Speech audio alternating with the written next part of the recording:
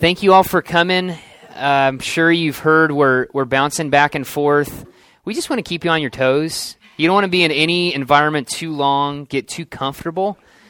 And so I like the classroom as well, but we were crowded in here week one, but the air conditioning is broken next door in the multipurpose room. So it would have been a little bit steamier to do it in the multipurpose room, so we moved back.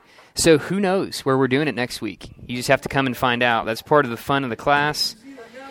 Yep, that's right. So we're going to get started in just a minute here. You can go ahead and pull your Bibles out and turn to Psalm 119. And let me pray for us.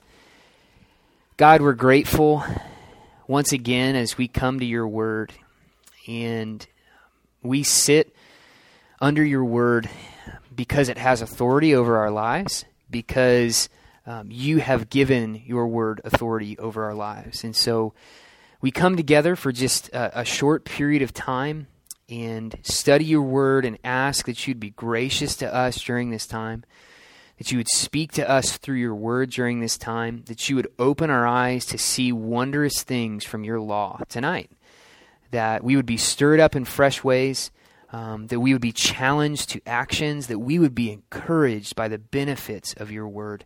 We thank you for your grace shown us and that you have spoken to us. Amen. Well, welcome to our third week in Psalm 119. If you were with us 2 weeks ago, we were near the end of Psalm 119 in verses 161 to 168. And we were talking about the psalmist's affections for God's word. We were looking at that stanza that unpacks the psalmist's affections. Last week we were looking at verses 59 to 64. We were talking about the psalmist's resolve to keep God's word. And this week we're going to be just one stanza in front of that, verses 49 to 56. So you can go ahead and turn there just for interest's sake. These are 8 verses that all begin with the Hebrew letter Zion. And the Hebrew letter Zion does not come at the end of the Hebrew alphabet, kind of comes in the middle. All begin with Z. And the basic subject of these 8 verses is the benefits the psalmist has from God's word. The benefits the psalmist has from God's word, maybe more than any other stanza in Psalm 119, and you can check me on this, you can go back and read, there might be another stanza that competes, but maybe more than any other stanza in Psalm 119, the benefits from God's word are presented consistently and clearly in these 8 verses. Hope, comfort, life, blessing. The psalmist is going on and on about the benefits that he has from God's word. What I found interesting as I was looking at this stanza this week on the benefits presented here is that it's placed against an unexpected backdrop. And this is what I mean. Maybe more than any other stanza in Psalm 119, the hardships of the psalmist's life are presented consistently and clearly in these 8 verses. So you have this contrast. We've got the benefits from God's word, but we've got the hardships of life. He talks about his affliction in verse 50. The insolent utterly deride him in verse 51, and we'll unpack what that means. He speaks of the wicked in verse 53. He sings in his sojourning in verse 54. He remembers in the night in verse 55. So at least in my mind, this backdrop doesn't seem to gel with the theme of this stanza. The stanza is talking about benefits, but the psalmist is experiencing hardships. So if the psalmist, in my opinion, is going to wax poetic about the benefits he receives from God's word, wouldn't a backdrop of physical blessing and material prosperity be better to talk about this in? Or maybe, a little bit more spiritual, the backdrop of eternity. He's spending eternity in God's presence, the blessings that have been won for God's people, that might be a better backdrop to speak about the benefits from God's word. But the psalmist doesn't write this stanza against a backdrop of physical blessings and material prosperity. He doesn't even write this against the backdrop of eternity. He writes this stanza about the benefits of God's word against the backdrop of the hardships of life. He writes this in the house of his sojourning. And what I mean to say by this might be more clear if we look at an example. Many people think David wrote Psalm 119, and we're not sure if David wrote Psalm 119 or not, but let's take David as an example. If David wrote Psalm 119. If David wrote Psalm 119 and he came to this stanza where he's recounting the benefits that he's received from God's word, and you looked at David's life recorded for us in the historical books in the Old Testament, wouldn't you think that David would sit down to write a section like this when he's sitting in his palace at the end of his career? He has peace on all sides. He's got this wonderful building that he's built for himself. But what's interesting is, if David wrote Psalm 119, this stanza wasn't written from a palace. It would have been written when he was fleeing from Saul and living in caves in the wilderness, or when he was exiled from Jerusalem by his son Absalom. The stanza that we have here on the benefits of God's word isn't written from the palace. It's written from the house of sojourning. It's not written for those who have arrived at their place of rest to recount the blessings they now enjoy because all their hardships are over and life is easy. It's written for those who are struggling along the way. It's written for those who are afflicted, for those who are verbally harassed by the wicked, for those who are in the dark, for those who are far from their destination, for those who long for their homeland and don't know when they're going back. That's what this stanza is written for. And as it turns out, as strange as this backdrop might be in Psalm 119, 49 to 56, the psalmist knows better than I do. One of the wonders of God's word is it doesn't just hold benefits out for us when we're in times of prosperity. It doesn't just point forward to benefits to be enjoyed in eternity. God's word gives hope, comfort, life, and blessing to those of us who are struggling along the way. Those of us who are afflicted, those of us who are harassed by the wicked, those of us who are in the dark. God's word comes to us when we are far from our homeland. It comes to us in the house of our sojourning, and it gives us songs to sing. This stanza reminds us that we can celebrate the benefits of God's word now. Not just in times of physical blessing and material prosperity, not just when we arrive in eternity, all our hardships have passed, but as we're struggling along the way in the house of our sojourning.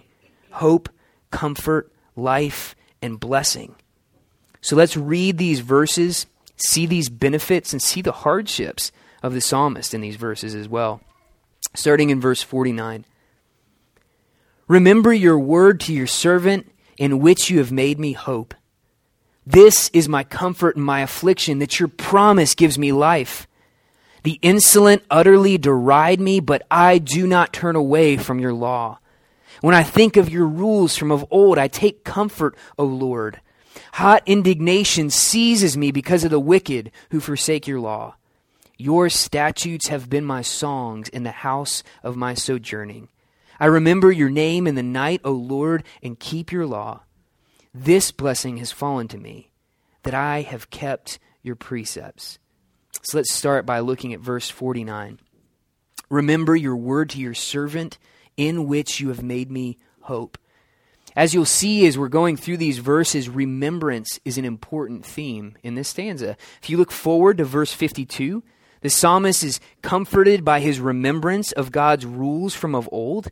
And if you look in verse 55, the psalmist remembers God's covenant name in the night. These are all the same word in Hebrew. But in verse 49, it's not the psalmist who is remembering God's word. It's the psalmist calling God to remember his word. The stanza that we looked at last week had something very similar in verse 58. I entreat your favor with all my heart. Be gracious to me according to your promise. The psalmist is going boldly to the throne of grace. He's reminding God of his promises. And here he's doing something similar, but he's also drawing on this image, the image of a servant and his master. He compares himself to his servant, and he compares God to the master of a house. Now, as he uses this imagery, he is highlighting that a vast gulf exists between God as the creator of the universe and him as one of God's creation. Even with a master's most trusted servants, there's always this clear sense that he is the master of the house and they are not. And so what he's saying is, even though God has drawn near to his people, there is always a clear distinction between the creator and his creation. In short, the psalmist knows his place. He's one of God's servants. So he's not making this arrogant command to God. He's making a humble request to a gracious master. And that's the second thing that this image highlights, the gracious character of God. God has spoken to his servant in such a way that it stirs up hope in him. You see trust in this relationship.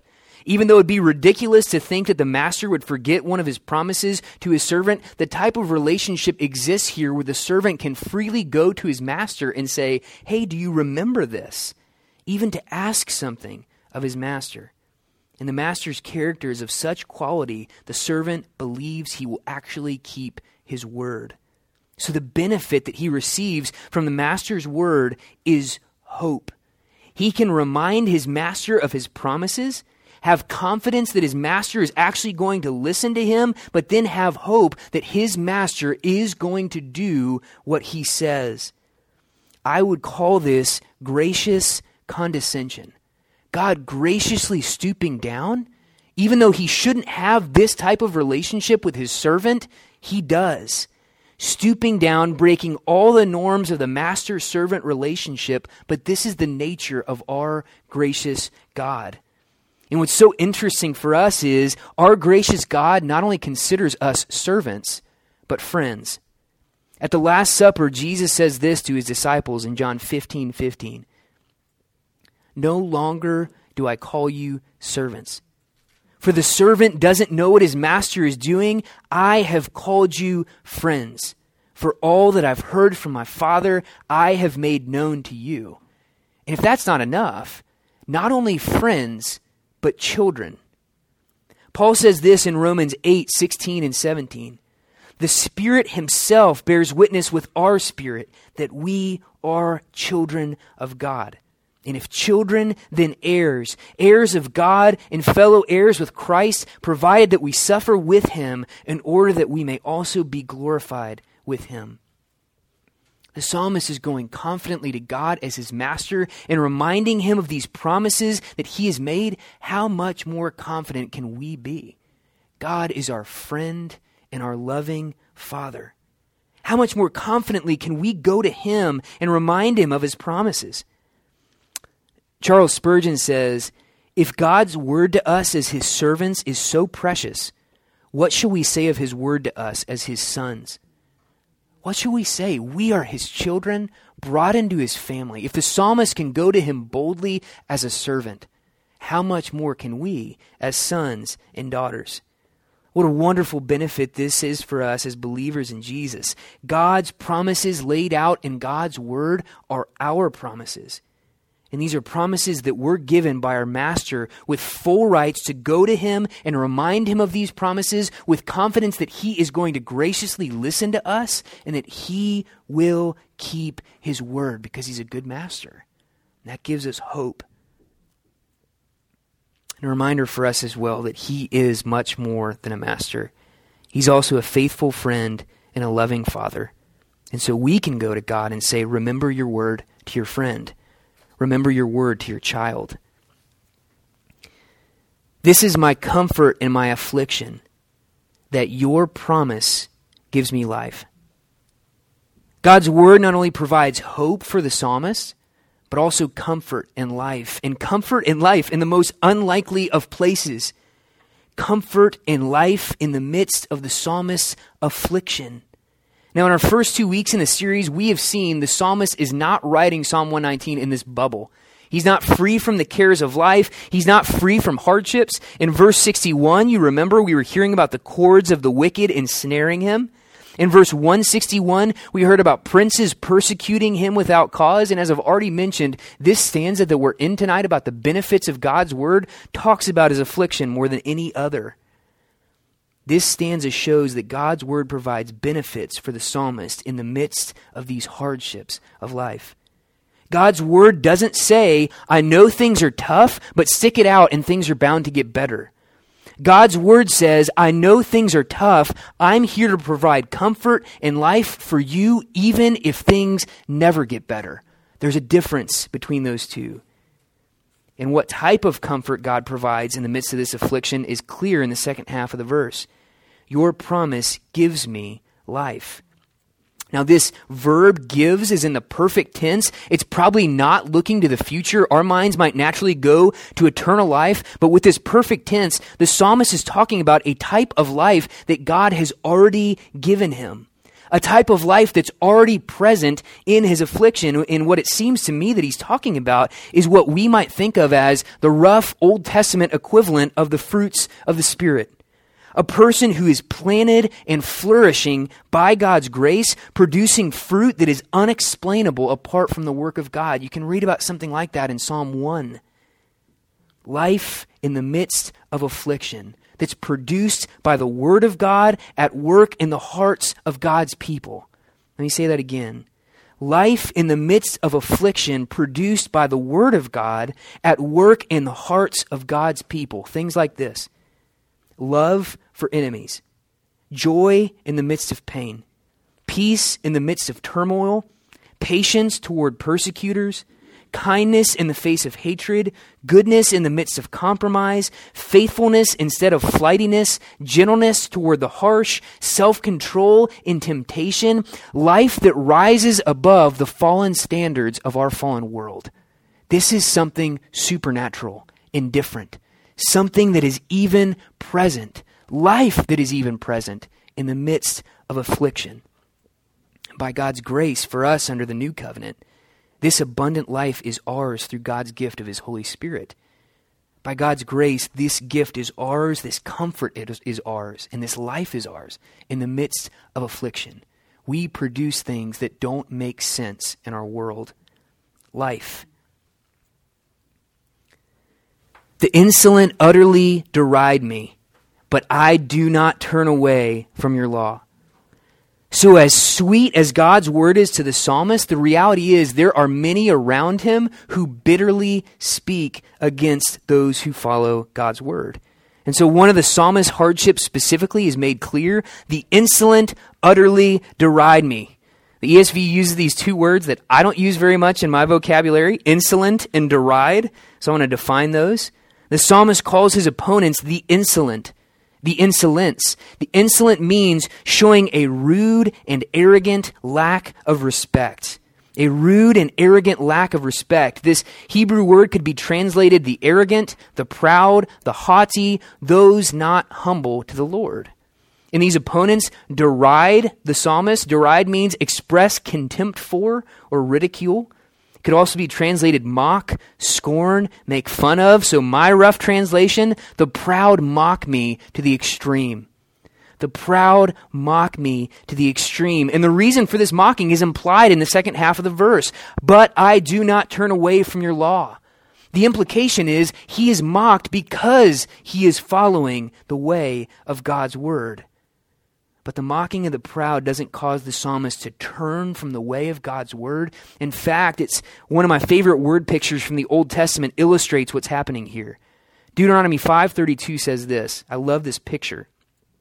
You shall not turn aside to the right hand or to the left. This crops up all over the Old Testament when it's talking about obedience, staying on the path. You shall not turn to the right hand or to the left. This was first brought up in the giving of the Ten Commandments. It's included in the expectations of the kings of Israel. It's re-emphasized by Joshua when they're conquering the Promised Land.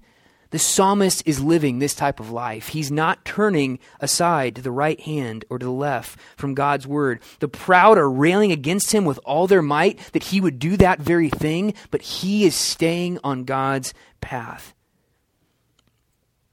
One of the 5:32. Yep.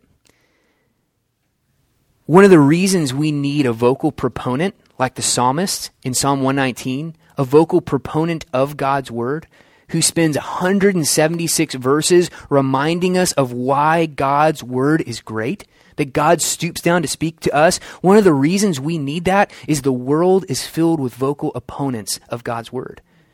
There are many that will surround us and rail against us clinging and holding fast to God's word. And the psalmist is standing on the other side shouting, no. He's clinging to God's word. The sensible don't turn away from God's word. They follow it to hope and comfort in life. And he's pleading with us as his readers, Don't listen to them. Listen to God's word. When I think of your rules from of old, I take comfort, O Lord. Now there appears to be a close connection between verses 51 and 52, and that connection becomes clear when you realize the Hebrew word translated rules here, it could also be translated judgments, or proclamations of a legal verdict, or justice. The psalmist has just been complaining, and I mean that in the biblical sense of the word. He's lifting up these complaints about the mocking that he's getting at the hands of the proud. Now he's taking comfort as he remembers God's judgments of old. In God's word, the psalmist sees the just judgments of God pronounced throughout history, and it provides comfort for him. What he's saying is, I've got these guys in front of me railing against me because I'm intent on following God's word, and I'm not seeing justice here. But I know God is just. I see it in his words. God's word powerfully proclaims that God is patient, but he's not blind to the sufferings of his people at the hands of the proud. In God's grace, he delays judgment to allow the wicked to turn from their sins and cast themselves on his mercy. And we need to praise God that he does that, because God's patience allows us to repent. But also in God's righteousness, his judgment won't be delayed forever. Confronted by the rampant injustices of our world, our hearts cry out for just judgments made by a just judge. And we need to remember our judge is patient and merciful and good, but he is also righteous and holy. God's judgments of old, his historical judgments contained in Scripture, proclaim judgment is coming. And the psalmist is actually taking comfort in that. And this is a terrifying prospect to the wicked, and this should be a heartbreaking prospect for us as God's people, that we would not desire for any to perish. But it is also a comfort for us in a world that is covered in injustice, that justice is coming. In fact, God's judgments of old are a comfort for us that God has actively been at work correcting injustices and righting wrongs since the fall of Adam in the Garden of Eden. God's not standing on the sideline watching these things happen inactive. God's word is proof that God has consistently involved himself in the events of the world that he created to judge the wicked and correct injustice. That should comfort us. What a comfort it is for us in the midst of affliction to know that from days of old, God has been at work righting the wrongs of our world. He has. And also for us to know his Son is coming again in judgment. Injustice will be no more. That should be a comfort for us. Hot indignation seizes me because of the wicked who forsake your law. Now, you've probably picked up, if you've been at some of my classes, I typically use the ESV, and for whatever reason, I feel like the ESV failed me this week. The translators decided to use a bunch of $10 words in this stanza, and so I had to break out dictionary.com to look up a lot of these. I don't talk about hot indignation. Indignation is anger or annoyance provoked by what is perceived as unfair treatment. Let me make that even more simple, because I need that. This could also be translated raging or irritation. It's the same word used in Psalm 11, verse 6, for a scorching wind of judgment. How's that for a word picture? A scorching wind of judgment. So I think it's a bit more straightforward for us to say, rage overtakes me because of the wicked. That's a strong statement. Rage overtakes me because of the wicked. And the psalmist defines the wicked in this way: those who forsake your law. Rage overtakes me. The most challenging thing for me about verse 53 is that the psalmist is more upset about how the wicked treat God than about how they treat him. We've been reading that the psalmist is afflicted, the psalmist is mocked by the prideful, but he doesn't appear bitter. He isn't consumed with his own sufferings, his own hardships. He isn't consumed with any unfair treatment that he's receiving, although it does seem like he's receiving quite a bit. Rage wells up in him because these wicked men forsake God's law. Amazingly, the psalmist isn't consumed by the fact that he isn't getting what he deserves. He's raging because God isn't getting what God deserves. God is getting robbed of the glory and honor and praise that he deserves from these lives of these men who are forsaking his word. And his natural response, hot indignation. Hot indignation. Now, to be fair, and I think this is a point to be made from this verse says nothing about actions taken by the psalmist because of his rage. It doesn't say anything about that. It doesn't say that he goes and gives these men a tongue lashing. It doesn't say that the psalmist gets violent with these men to defend God's honor. And I think the silence of this verse speaks volumes. It's not talking about actions taken against people who forsake God's law. It's talking about God's honor in our heart. This verse asks us the question, the uncomfortable question, do I care when God isn't getting what he deserves? Do I care? From my own life? From the lives of people around me? Is my heart stirred at all when God's law is forsaken? Am I heartbroken when God is robbed of the glory and honor and praise that he deserves? Do I care? Do I care? Your statutes have been my songs in the house of my sojourning. This is such an interesting contrast. For the psalmist, the wicked are those who forsake God's word. The righteous are those who sing God's word. Singing God's word, even in the house of their sojourning. If somehow there is any question in our minds about the vitality of the psalmist's religion, that he's just writing this treatise on God's word and it's not really real to him, that question is answered right here. If there was any thought in the reader's mind that the psalmist's reverence for God and his word is cold and dead and lifeless, that thought vanishes in verse 54. Your statutes have been my songs. God's words are not lifeless or irrelevant or boring, and the God of the Bible is not a distant and uninvolved deity. For the psalmist, these things are the subjects of the most boisterous ballad, the anthem of the most heartfelt chorus, the lyrics to the most wonderful song ever written. What he's saying is, yes, God's word is meant to be read and studied and meditated on and memorized and taught, but it is also meant to be sung. How dare we think that it's lifeless or irrelevant or boring? How dare we make it something that's lifeless or irrelevant or boring? How dare we constrain it to our own minds or to a set of actions or a jot in a journal or a set period of time during our day? How dare we bottle God's word up instead of allowing it to pour forth from our mouths in a stream of unbroken praise? Your statutes have been my songs. Spurgeon says, when religion is set to music, it goes well. When we sing in the way of the Lord, it shows that our hearts are in them. Can we sing the truths that we learn from God's word? Does it make our hearts sing? Does God himself, as he reveals himself in Scripture, does he make us sing? Spurgeon continues, ours are pilgrim psalms, songs of degrees, songs as we're heading up to Jerusalem, but they are such as we may sing throughout eternity. For the statutes of the Lord are the psalmody of heaven itself. The statutes of the Lord are the psalmody of heaven itself. What he's saying is, we sing in the house of our sojourning. God's word gives us a song for along the way.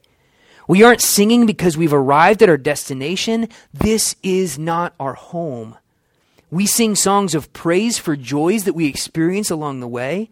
We sing songs of lament for hardships and trials. We sing songs of thanksgiving for provision on our journey, but we sing. We sing, even in the house of our sojourning. The righteous are those who sing God's word. I remember your name in the night, O Lord, and keep your law. Remembrance is mentioned for the third time in this stanza. The night is when we're alone. The night is the time when the thoughts that have been buzzing in the background all day, the thoughts that have been crowded out by the busyness of our lives come floating to the surface of our minds. The night is the time when worries, fears, anxieties, doubts all come flooding into our thoughts. Last week in verse 62, we learned that night was a time of praise for the psalmist. At midnight I rise to praise you because of your righteous rules. Here we learn the night is also a time of remembrance for the psalmist. I remember your name in the night. We need to be reminded again and again of the personal nature of God's word. God's word isn't revealing an empty set of facts to us. It is revealing a person, the personal God. In remembering God's word, the psalmist remembers the name of the God who has revealed himself in his word. His thinking doesn't end by just recalling these verses that he's memorized or a set of truths from God's word. His thinking goes on to the personal God who stoops down to speak to him in his word. The personal God who reveals himself in his word. The personal God who says in his word, this is what I'm like, this is who I am. That's what he's remembering. And what the psalmist remembers specifically is the covenant name of the personal God, Yahweh. Yahweh. The name that God announces to Moses at the burning bush in Exodus 3.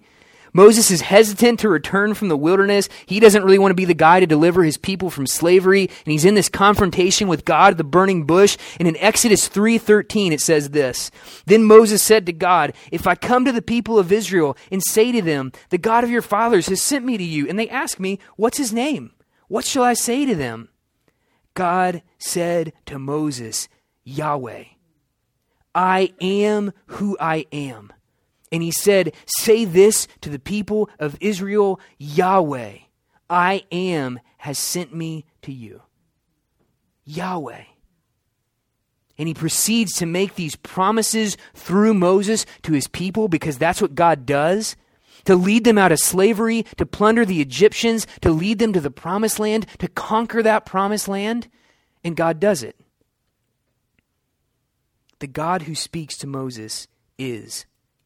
He is who he says he is. He does what he says he does. He's the same yesterday and today and forever. This is the covenant name that's so holy that Hebrew scribes didn't record the vowels of this name, only its consonants. They didn't want to pronounce it wrong. Yahweh, that name. This is what the psalmist remembers in the night. In verse 52, the psalmist remembers God's just judgments against his enemies and takes comfort. But here in verse 55, he remembers God's covenant faithfulness by remembering God's covenant name. He remembers God's covenant faithfulness. He not only remembers the giving of this covenant name at the burning bush, he also remembers everything that God did for his people over the next 40 plus years that he told Moses that he would do. Keeping his promises faithfully, proving his faithfulness to his covenants over and over and over again throughout the history of Israel. What occupies your mind in the night? Does your mind quickly default to the worries of the day? Does it quickly default to the failings and disappointments of people around you? As natural as those things might be, the psalmist is offering a different pattern of thinking to occupy our minds with. The personal God who's revealed himself to you in his word. The personal God who has told you his covenant name, Yahweh, and who has demonstrated to you in his word that he is faithful to his covenants, to his people, over and over and over and over again. What better thoughts could occupy your mind in the night? This blessing is fallen to me, that I have kept your precepts. Verse 56 is difficult to translate, and because it's difficult to translate, it's difficult to talk about what it's saying. But rendered literally, the verse would say this. This is to me because I kept your precepts. This is to me because I kept your precepts. And what I would argue the psalmist is saying is this. These blessings are mine since I have kept your word. In other words, the benefits that the psalmist has been listing throughout this stanza are his benefits because he's kept God's word. Now, this might strike us as self-assured and smug, works-based righteousness, but really this is what the psalmist is saying all throughout the stanza. In verse 49, the psalmist has hope because he calls God to remember his word. In verse 50, the psalmist has comfort in life and affliction because he clings to God's promises.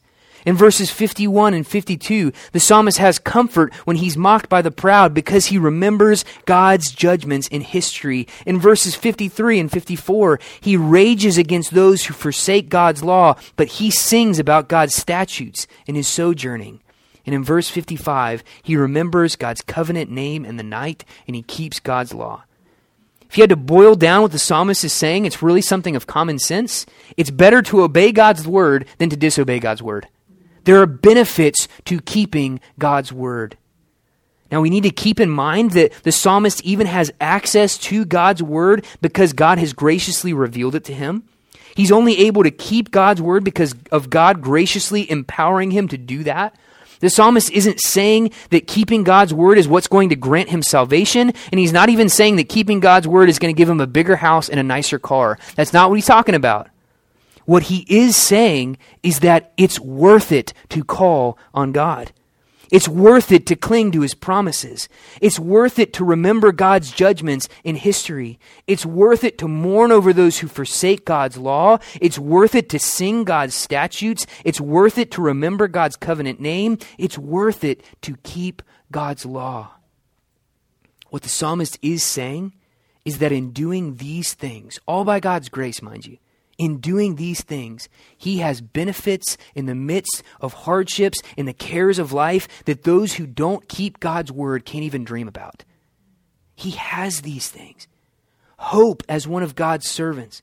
Comfort and life in the midst of affliction. He's comforted when the proud mock him. He sings in the house of his sojourning. These blessings are his because he keeps God's word. And by God's grace alone, these blessings are yours as you cling to God's word. Now, if you've been with us for all 3 weeks, you'll know that the first 2 weeks were a bit of a challenge from Psalm 119. Our affections were challenged by the psalmist's overflowing love for God and his word. And then last week, what we were looking at, our actions were being challenged by the psalmist's resolve to keep God's word. And ultimately, those challenges drove us to the foot of the cross. Because when we measured our affections up against the psalmist's, they're not what they should be for God and his word. When we measured our actions up against the psalmist, our actions often fall woefully short of the standard of God's word. But these challenges that we receive from Psalm 119 drove us to shift our eyes from our sins and to focus on the perfections of Jesus. Jesus' perfect affections for God and his word, his perfect obedience to the standard of God's word in our place. It drove us to cry out to God that his Holy Spirit would be at work in our hearts, producing these affections, producing these actions that are pleasing to him. So it was a challenging 2 weeks in Psalm 119. So this week, we get to be encouraged from Psalm 119. Not that those weren't an encouragement, but in this stanza, we're called to realize that in Christ, the benefits listed by the psalmist are our benefits. That's what we're called to realize. And these benefits are not only ours when life is going well, and our relationships are stable, and our finances are in order. These benefits are ours in the midst of affliction. When the proud mock us in the house of our sojourning in the night. These benefits listed here can't be taken from us by robbers. They can't be touched by the circumstances of life. And what's more, this is so encouraging for us as God's people under the new covenant. As people who have turned from their sins and believed in Jesus, these benefits come into even sharper focus for us than they did for the psalmist under the old covenant. This is what I mean. As believers in Jesus, we are more than servants. We are God's friends and God's children. How much more bold can we be as God's friends and God's children in reminding our loving Father of his words to us? This is verse 49. How much more hope can we have that our loving Father will hear us and keep his words? In verse 50, as believers in Jesus, we've been given the wondrous gift of God's Holy Spirit to supernaturally comfort us in affliction. We've been given God's Holy Spirit to stir us up to real life, real living in situations that should naturally produce death in us, but they don't. As believers in Jesus, we are given a clear hope for life through a historical resurrection of God's own Son as a first fruits of our own resurrection. That's life. In verse 51, as believers in Jesus, we've been given the example of perfect obedience and perfect confidence in God's word in the face of the mocking of the proud.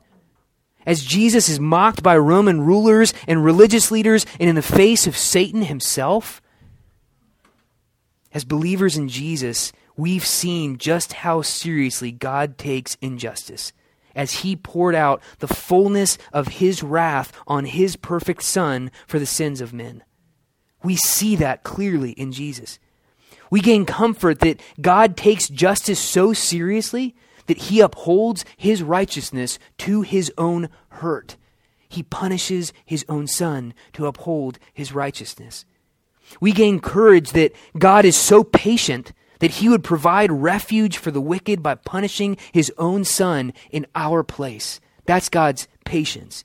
We gain confidence that God's final judgment will not be delayed forever because his Son is returning and he will judge the living and the dead.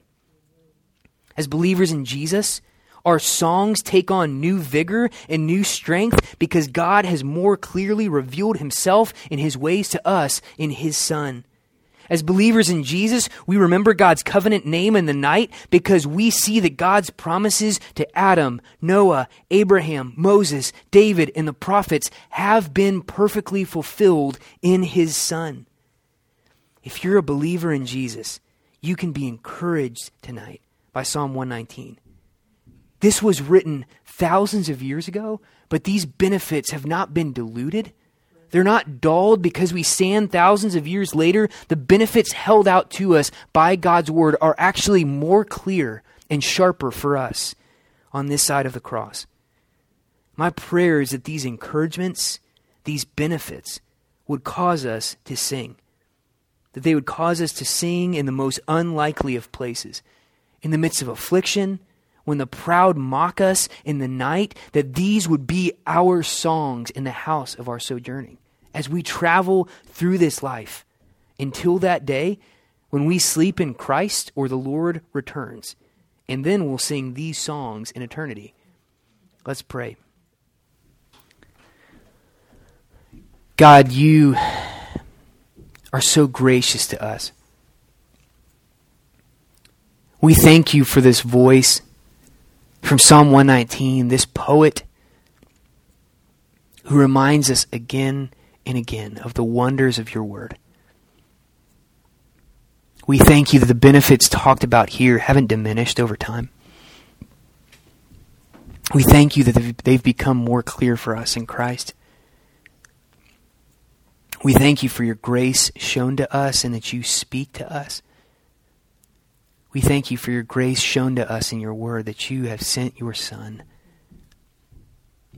to take your wrath in our place, your patience, but your justice, that we might be saved through him. God, give us grace. Stir us up to sing the truths of your word, that we would not leave cold and unchanged, but that we would leave singing along the way, regardless of the circumstances of our life. Lord, we're thankful for your grace to us in Christ. Amen. Well, I'd like to close in a pretty untraditional way. It's going to make us uncomfortable, maybe. That's good. We've talked a lot about singing tonight, and I've got a song on the flip side of your handout. How many people know this song? We've got about 2/3. I'm not a singer. This is as uncomfortable for me as it is for you. But I think it's fitting for us to sing. And I'm going to turn the recording off before we start this. But it's fitting for us to sing in response to God's word, that we wouldn't leave